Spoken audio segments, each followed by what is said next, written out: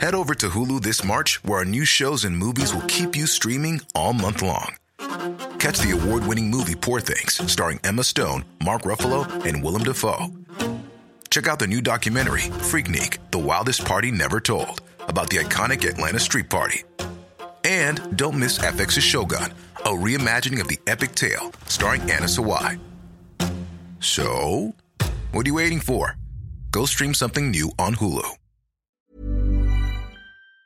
This episode of Silent Giants is brought to you by Ally. Ally, powered by Verizon locations, are developed by Verizon, the world's leading technology company. In collaboration with Ally, a membership-only community workspace for creators. Each location is a community curated powered by the emerging technologies and thought leadership of Verizon. With Ally, Verizon is bridging the gap between startup and corporation by helping the community workspace build next-level ecosystems for entrepreneurs. And now, on to my interview with Frank Olinsky. Anyway, they wanted somebody to do a logo. All I knew was that it had to do with music and television. Yeah, check it out. I'm your host, Corey Cambridge. Yeah. Everybody tuning in, you invited. No matter what mood you in, get excited. Everybody love the music, let me tell you how they do it. Whether writer or an agent, let me tell you how they made it. You are now talking to a silent giant. Wanna walk in their shoes, silent giants. Wanna study they move, silent giants. Wanna know what they do, silent giants. Silent Giants, y'all. This week's Silent Giant is Brooklyn artist, graphic designer, illustrator, art director, Frank Olinsky, the man who created that iconic MTV logo.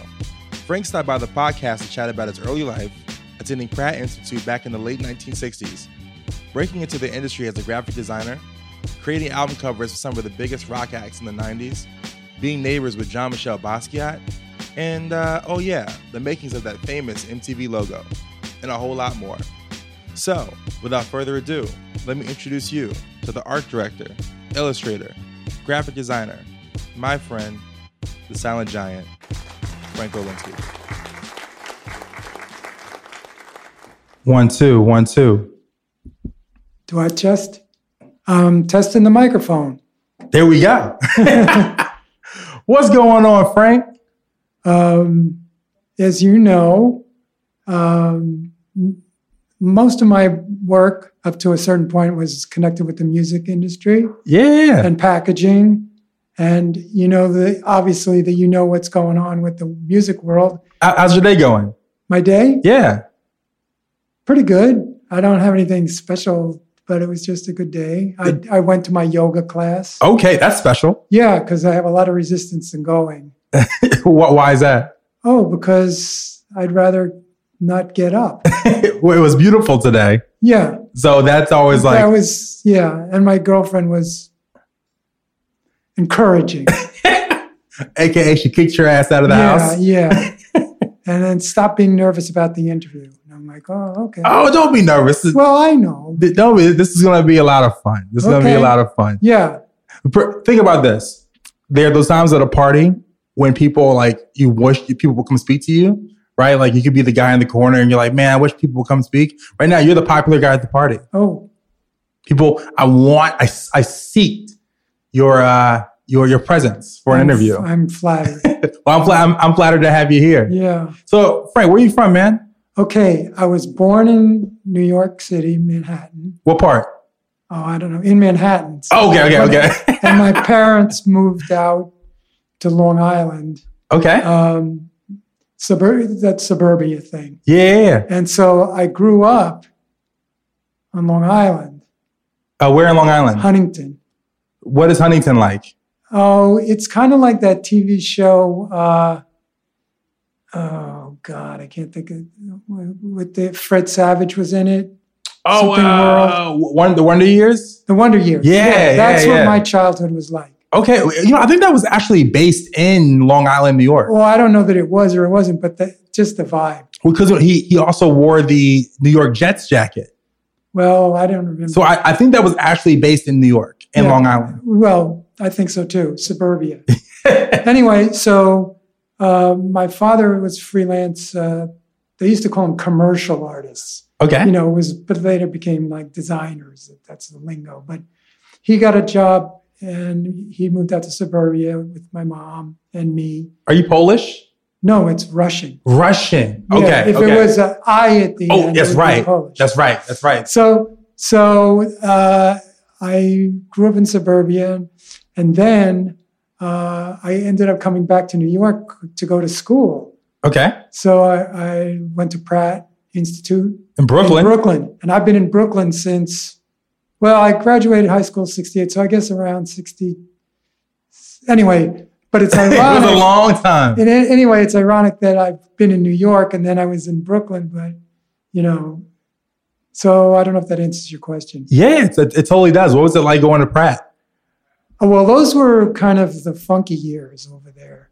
It was I don't know if you know that area. Oh, yeah. But I used to live in Bed-Stuy. It used to be dangerous. Oh, yeah, up until like when I moved. Right.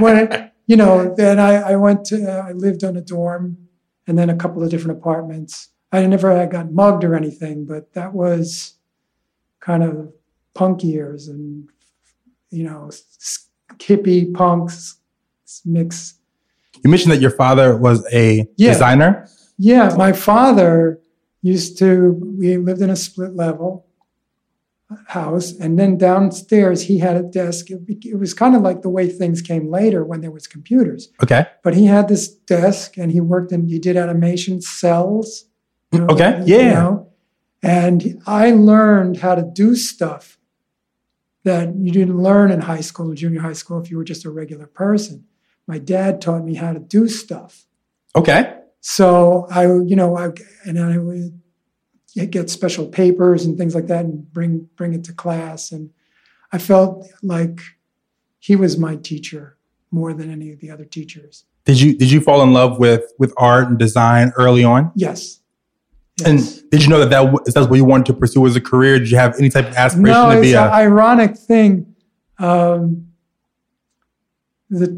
I took courses in everything, like filmmaking. Anyway, the two things that I ended up doing were the only two things I didn't study. So, like, I didn't study design. They used to call it communication arts. Okay. I didn't study that. And then there was something else. Oh, and I didn't study education because I teach. Okay. So it's kind of ironic, the things that I went to school for, I learned a lot of stuff, but I didn't go into that professionally. I didn't know what I was going to do. It was just ongoing karmic circumstances. Did you know that you had a natural talent for design? I had natural talent for making images. You know, when I was a young kid, I wouldn't have known what the word design meant. I was also always interested in music. And one thing I did was this. Tell me about that. Like, what was the music you were into as a kid? Well, at that time when I was a kid, it was just whatever was on the radio. Which is like what, the Beatles? I would sleep with a transistor radio under my pillow. Oh, wow. You know what? I do that now with a podcast. Oh, well, no, this is, yeah. We got something in common there. Yeah. So one thing that I did was I did a series of, I guess you could call them assemblage or collages of musicians, but their bodies were just these long wooden pieces. Okay. And then I would put a head on them or kind of make a three-dimensional piece. And I did a John and Yoko. Yeah. And I painted them white and I made little wireframe glasses. And I did a Jim Morrison where it was a fake leather covering with a zipper. That's dope. Because that was the thing that he supposedly did when he was at a concert, like mooned it. Anyway, and a little microphone. So there was, and who else? Pete Townsend. Oh, The Who? They were all kind of, I don't know what word, they're a little hard to describe, but those were things that I really liked. I went on to do more drawings and paintings. And I love doing watercolors. Like, I can't imagine when I look back on them now that I did those. They were so good, I even would say it. Like, if that was my student, I would give them an A. And how old were you when you were using watercolors? That would have been more like my college years. Okay. So. And did you enjoy your time at Pratt? Oh, I did. It was very different than suburbia. Of course, yeah. It's a little more dangerous. And I didn't know it at the time, but two of the people who were living in that area when I was there were Patti Smith and Robert Mapplethorpe. Oh yeah. So there was kind of a vibe. I never met Robert Mapplethorpe, but I met Patti Smith. And so now you leave Pratt, and what's like the next step in your career? What did you want to do professionally? Doing my best to get out of the draft. Because this is during the Vietnam era. When I was there, I was still at school, so that's where my years might have been a little inaccurate. Okay. But the only reason I got out was they ended the war. My number was up. Well, you know what's crazy too? I was watching a doc on Bobby Kennedy on Netflix. And so thinking about the year of 1968, it's also the year you're going to college. Yeah. This is a pivotal time in American history, musical history, cultural history. Yes. It's a very special time. It's hard to explain it to people that are younger, because, people now, as screwed up as things are, there is no draft. Right. People got drafted and went to Vietnam and got killed. And the only reason that part of me was like, I'm going to Canada. And another part was, fortunately, they ended the war. And so what was your first job, like out of school? My first job. Well, it may not have been my first one, but it was a kind of a poignant early one. I had a friend that I knew since I was 5. We were 5 years old in Huntington. And he's become like a big media guy. So he was doing some design work, and he was taking some stuff to the printer. Fred says, Bernie, the guy from the printer, said to Fred, I need a designer to do paste ups and mechanicals. Do you know anybody that could do that? Do you know anybody? He almost physically pushed me out and said, this is your guy. Now, I don't know how much you know about that kind of production stuff, but this is BC, before computers. Okay. So you didn't do things the way they did up until a few years ago. You had to cut stuff out with X-Acto knives. You would get text on a typewritten paper, and then you would have to, as a designer, you would have to decide, do I make this 10-point or 12-point? Okay. And stuff like that. Or, so I learned how to do all that stuff on the job. Wow. And it was crazy. I'm really thankful that I have that understanding. But so I guess that's my first job. And then I ended up getting some freelance work. And then as things moved on, my education, my hands-on education. Because from that. Because where were you living in New York at this time? I was living in Brooklyn. Where about in Brooklyn? I was living in several different places, but one that comes to the top of my head was St. James Place. Oh yeah, that's where Biggie's from. Notorious B.I.G.? Yeah, well. What was your address in St. James? Do you remember? No, but it was on a corner where there was kind of like it was a block away from Fulton? It was near the entrance to the school.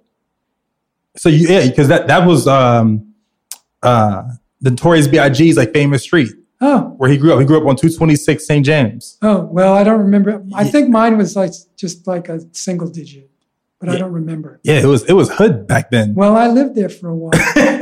You weren't scared? I think I was too much of a hippie to be scared. Maybe I should have been, but I was never mugged or anything like that. Yeah. And and I also lived in, there was another apartment, I can't think of the name right now, but there were 2 or 3.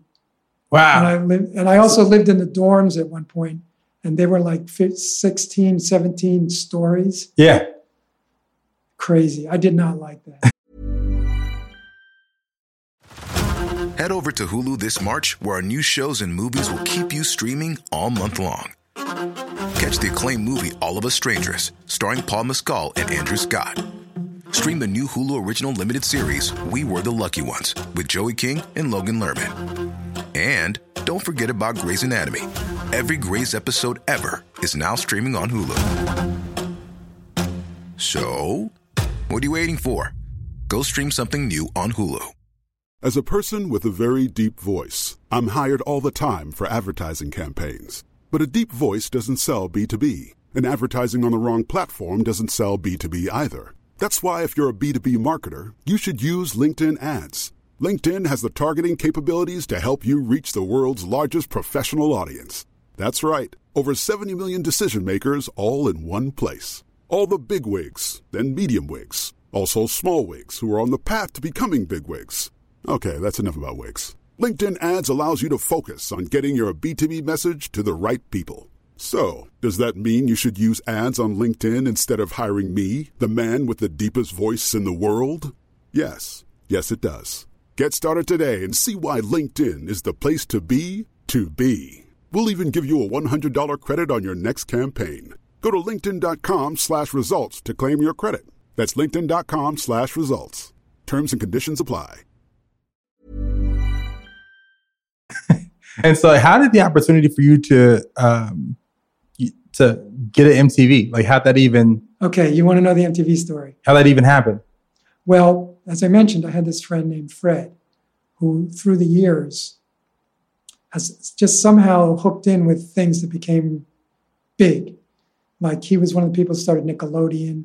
Oh, wow. He's got animation studios called Frederator. Wow. And really awesome stuff. You know what we call Fred today?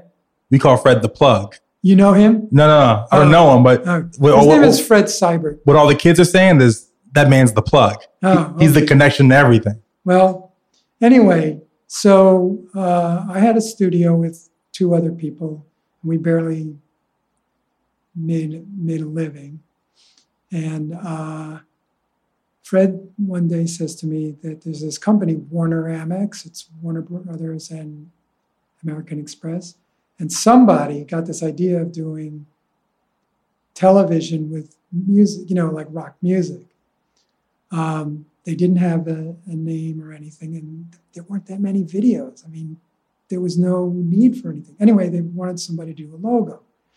So what happened was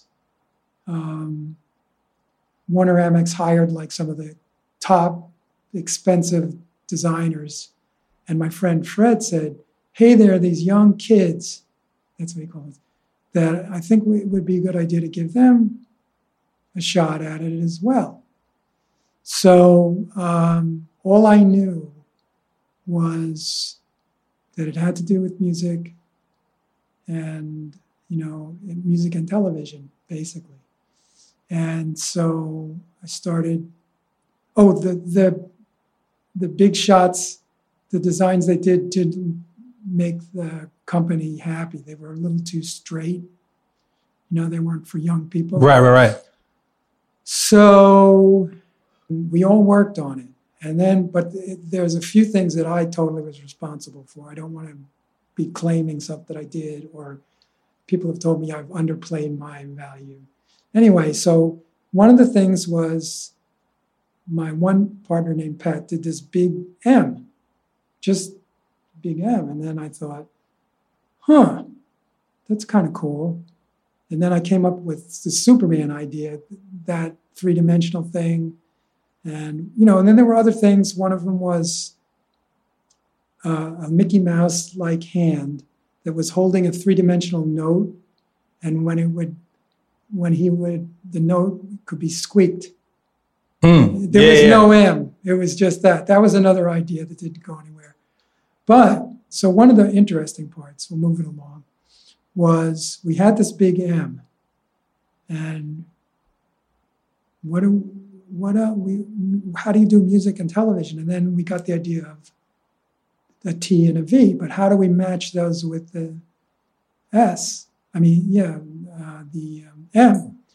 So I don't know where this came from, but I got this idea of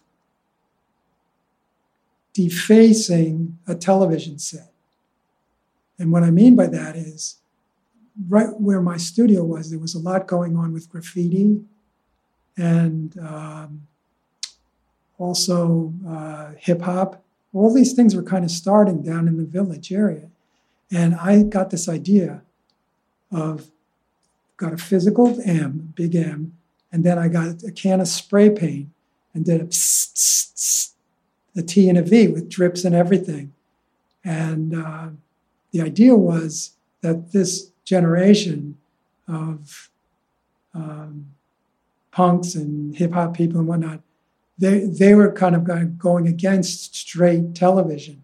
So that's what this, I don't know if that's making any sense. Yeah, totally. So that was that. But then, and I'll tell you a little bit of the defacing thing came from. Back in the 50s or the 60s, there was this TV show called Winky Dink. Mm-hmm. And that was one of the first animated things. And the character, what they did was they would make a scene, like let's say someone had to cross from one side of something to another. The people at home would draw in the bridge on their TV set. So you were part of the process. And is that making any sense? Totally, 100%. And what they would do is they'd sell kids these clear plastic pieces of plastic to put on the TV set. But as kids will do is they don't want to bother with putting the plastic up. So a lot of people's TVs got messed up because their kids drew all over them. That's the spirit of the MTV thing. It was, the music was doing the same thing. It was challenging what was going on. So in turn, did you name the network based off of this logo? MTV? No, right. Music television, they had that. But MTV was because of the way the logo looked. Somebody came up with that. But do you think that idea came from maybe you? Because I don't remember. Could be, but it could also be just like when somebody saw it, they just started saying it. But could be. But one thing I know that I'm responsible for, and actually I think this is the most radical thing. More than what the logo looked like was the fact that it was designed when most logos, people want a corporate color scheme. They have, when you're doing a logo that's got to be recognizable, it's always got to be the same colors and all that. Right. This was like the version of that with a logo, which was we wanted people to do whatever they wanted to do to the logo. So you want to draw on the thing. You want to make one thing we made was a birthday cake. So we made a birthday cake that was looking like an MTV, but it was laying over. Mm-hmm. So some of the permutations weren't the Superman version, but there was this idea like we knew animators were going to animate it. That was a big thing. And the idea was, okay, here's this. These are the pieces for this. Now do something, whatever you feel inspired to do. So they looked enough like the MTV logo that it was recognizable, but it was a lot of leeway. Okay. And that idea of there's no corporate colors, there's no animals that look like the MTV logo. But that idea is still existing now because, for example, Google. Oh, Google yeah, totally. Is the grandperson or the grandchild of the MTV logo. There would be no Google without that. I mean, wow. And there was another one that I'm trying to think of, not as big a deal as Google, but there was something else that there were 2 or 3 like lower down the food chain ideas of it always changes. Wow. So maybe Pepsi. Pepsi's always changed their logo. Yeah, I don't think it was as big a company as that. Okay. But the MTV and the Google. And how much time did you have to complete the assignment? I don't know. Did it feel like it was quick? Well, it did feel like it was pretty quick. But one of the things was we never got to, be at the meetings with the corporate guys. Because we were kind of like these young... Like punk Brooklyn kids. Yeah, whatever. And, you know, so apparently from my friend Fred, who went there, the thing went in the garbage several times and then got pulled out. The design. Oh, really? It was rejected. But then somebody else decided it's not rejected. And how did you find out that was going to be the logo for the network? Probably just Fred told us. And the thing about that was that gave us work for, MTV didn't have an art department. So we would do everything up for a while, and except for like animation and things. Okay. And so. Like, were you excited? Oh, yeah. But one of the byproducts of this was that got us a lot of music, or me and my partners. A lot of bands wanted to get the people that did that logo and work for us. And so that, in turn, I got to meet some amazing people and work with them. And do you remember seeing the logo for the first time? Oh, wait, on air? Well, one of the ironic things was it wasn't available in New York because of the cable, it wasn't on cable. They needed, it didn't, how can I say this? It wasn't put up in New York first. Right, because it was, I think they had to have the I Want MTV campaign. I want my MTV campaign across the country to get to certain places. But also, I don't remember, because I didn't get cable, but we got to see stuff on, tapes and whatnot. So now I'm kind of all over the place. Yeah. So like now it's become this iconic symbol of music and in the 80s. And like, how does it feel? I see it on t-shirts all the time. Like, how does it feel to see something that you worked on in your... Part of this, and here's kind of I don't know, negative thing, but this is part of it. We got paid basically nothing. It's like the old blues musician story. We got to some work for them and work out of it, but in other words, we didn't get even like a royalty or... No, none. Wow. Is that something that you, at the time, you think you could have prevented? Well, I'm not so sure. It's like, it probably legally was a work for hire. Right. But in that case, you get some money, you just don't get royalties. Because work for hire, anyway, it's all kind of a blur. Because let's say, for instance, if you were today in your life, and I started up the Corey Cambridge Network, and I wanted Frank to do the logo. Yeah. Like, what business-wise, like logistically, what would you have in place to protect yourself?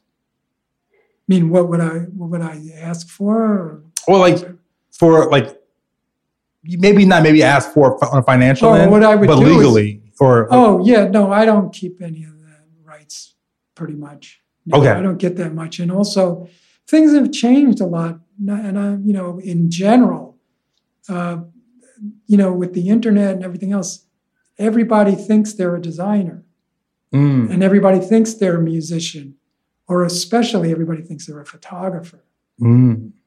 Or a podcaster. Yeah. Or a journalist. Exactly. But, that is a big change. I was thinking when I was a kid and all there was for music was, records, LPs. And like, I can remember people were so hungry for those because they were the only photographs of the band. Was very often just what was there. So you fell in love with the Rolling Stones and you wanted, you never got anything else but that cardboard with a couple pictures of the Rolling Stones. But I never thought about that. That when you got the picture of the band. That's why you got excited when the new Jimi Hendrix was coming out. The music, yeah, but then, whoa. Wow, I never thought about that. And, and also the role of the musician changed. They didn't want to be they wanted their privacy in a lot of cases. Right. Now it's kind of the opposite of that. You know, at first, when MTV came out, one of the complaints was there were no black musicians on there. Right. And there was this whole culture coming up with the hip hop and everything. And eventually they connected with that. It took a while for MTV to get on that, you know. Thanks to like Prince and Michael Jackson. But yeah, but even a little earlier, some of the little hip hop got in there, but not. See, when I had my studio, I just look out the window and there were people like in the park with the boom boxes, you know. Yeah. Yeah, that was, you know. The inspiration. That was part of it. The lifestyle, the culture. Was part of it. And simultaneously, or a little bit different, was what was going on with the punk culture with mostly white people. Yeah. So those two kind of things went into blender, you know. And then later they got into disco and everything else is, you know. Because you were also doing album covers as well. Yeah. Yeah. Well, that's what would happen. For example, I was doing some work for Natalie Merchant. Okay, yeah. 10,000 Maniacs. Yeah. And she was good friends with Michael Stipe. Who's Michael Stipe? From the REM. Oh, wow. So she recommended me to Michael, and then we did some work for Michael. So stuff like that happened. Who were some of your inspirations as a designer, you know, that inspired your work? Musicians? Musicians or other designers? Gosh.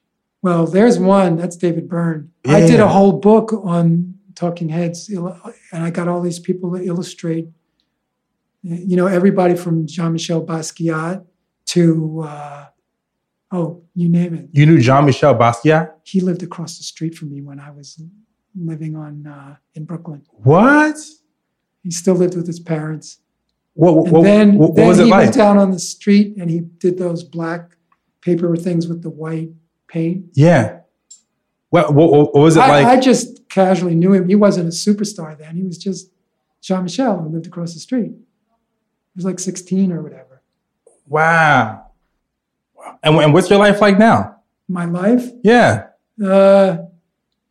It's pretty quiet. I teach part-time at the new school at Parsons. Okay. Well, what are you teaching? I teach at this point, this class, 2 classes. One is a 3D, how to do things in 3 dimensions. Okay. Illustration, 3 dimensions. Another one, which I really like, is called Language and Letter Form. And it's about images made out of words, whether it's a poem or anything that has to do with words, and students have to write also. Wow, okay. So it's kind of a mix. But yeah, I don't know. It's just very quiet. I sometimes beat myself up for not going at the rate that I used to go in when I was in my 20s. And, you know. Hey, man, relax, bro. And then it's like, dude, you did that already, you know? Yeah, I mean, and you also did it very well. Well, it's like there's a guy who contacted me who, one of the things that's happening is they're doing special edition vinyl is a huge thing now. Right, yeah, huge. And someone contacted me because they were doing a version of a vinyl of something, and there was one of the musicians who I've worked with, and one of my favorite musicians, and this guy from the record company contacted me and said, well, would you be interested in working on this? And it was like going into the Wayback Machine, you know, like, whoa, that was like in the 80s. Yeah. You know, part of that I really like. Part of it, it's, you know, the logistics of it is a pain in the ass sometimes because a lot of the imagery is gone. You know, no one has any high res images. Oh, yeah. That kind of, it's a little too much the technical part. But there was a band, I don't know if you ever heard of them, Luna. No. Oh, they were a really amazing band. Yeah, because I would imagine that, you know, do you ever get the feeling of walking around and when you see that logo, that MTV logo, something that iconic, that's that recognizable. It's on the level of McDonald's, maybe the cross, as far as recognizability. Yeah. Or like the CBS-I. Yeah, so the CBS-I. Something like that. And I think, honestly, MTV is more recognizable than that.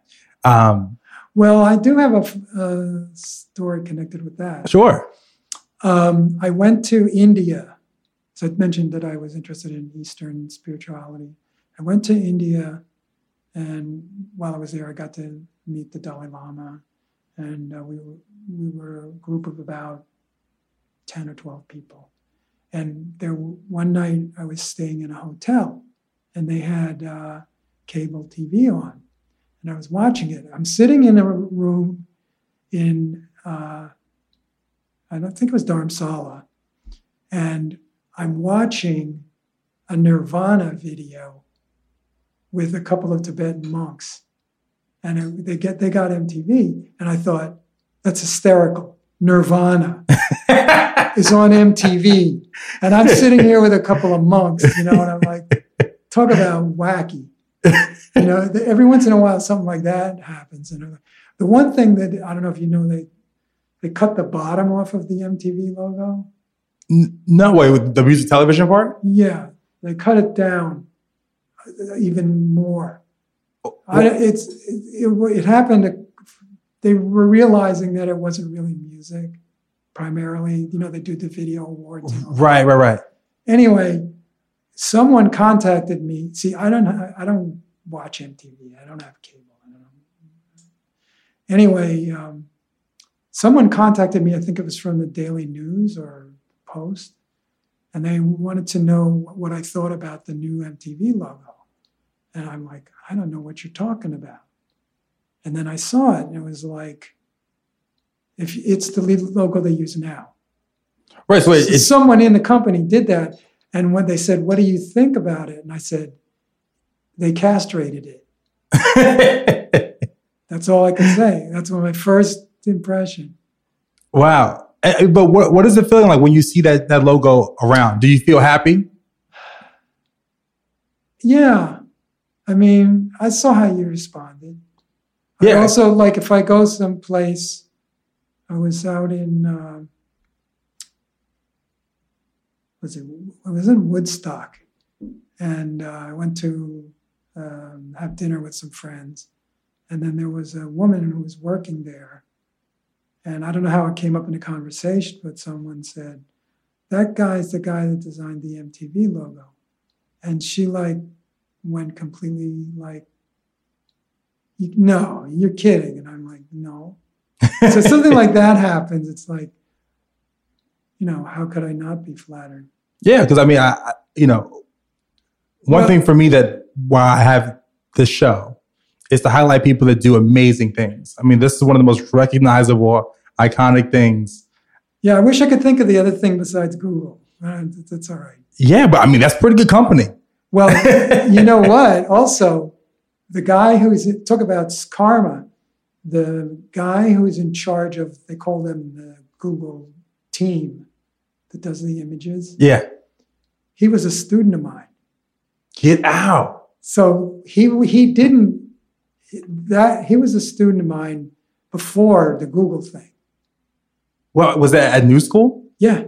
Get out. And he was one thing I've been teaching a long time. One thing I know is if I have a student who's exceptional, that sometimes they don't even know it, but I can kind of tell when somebody's going to be something like, that Ryan was the person who got hired by Google. And so he still does that. Wow. He's in charge of the whole global thing. They fly him all over the world. And it's almost like in the NBA, in basketball, you have coaching trees where there was one coach who coached another coach. I am actually more excited or proud of my students when they do something than myself. No, I mean it. I really mean it. And a couple of times Ryan has come to my class. He lives in California. But I said, you see where Ryan's sitting right now? That he was sitting there. And it could be you the next time. There was another student of mine. I don't know if you know about these. They were pretty big. They're called Ugly Dolls. No. There was another student who, it was an exceptional thing. They're characters, and they're made like into plushies, and they did animation and all this stuff. Like, I want to come sit in your class.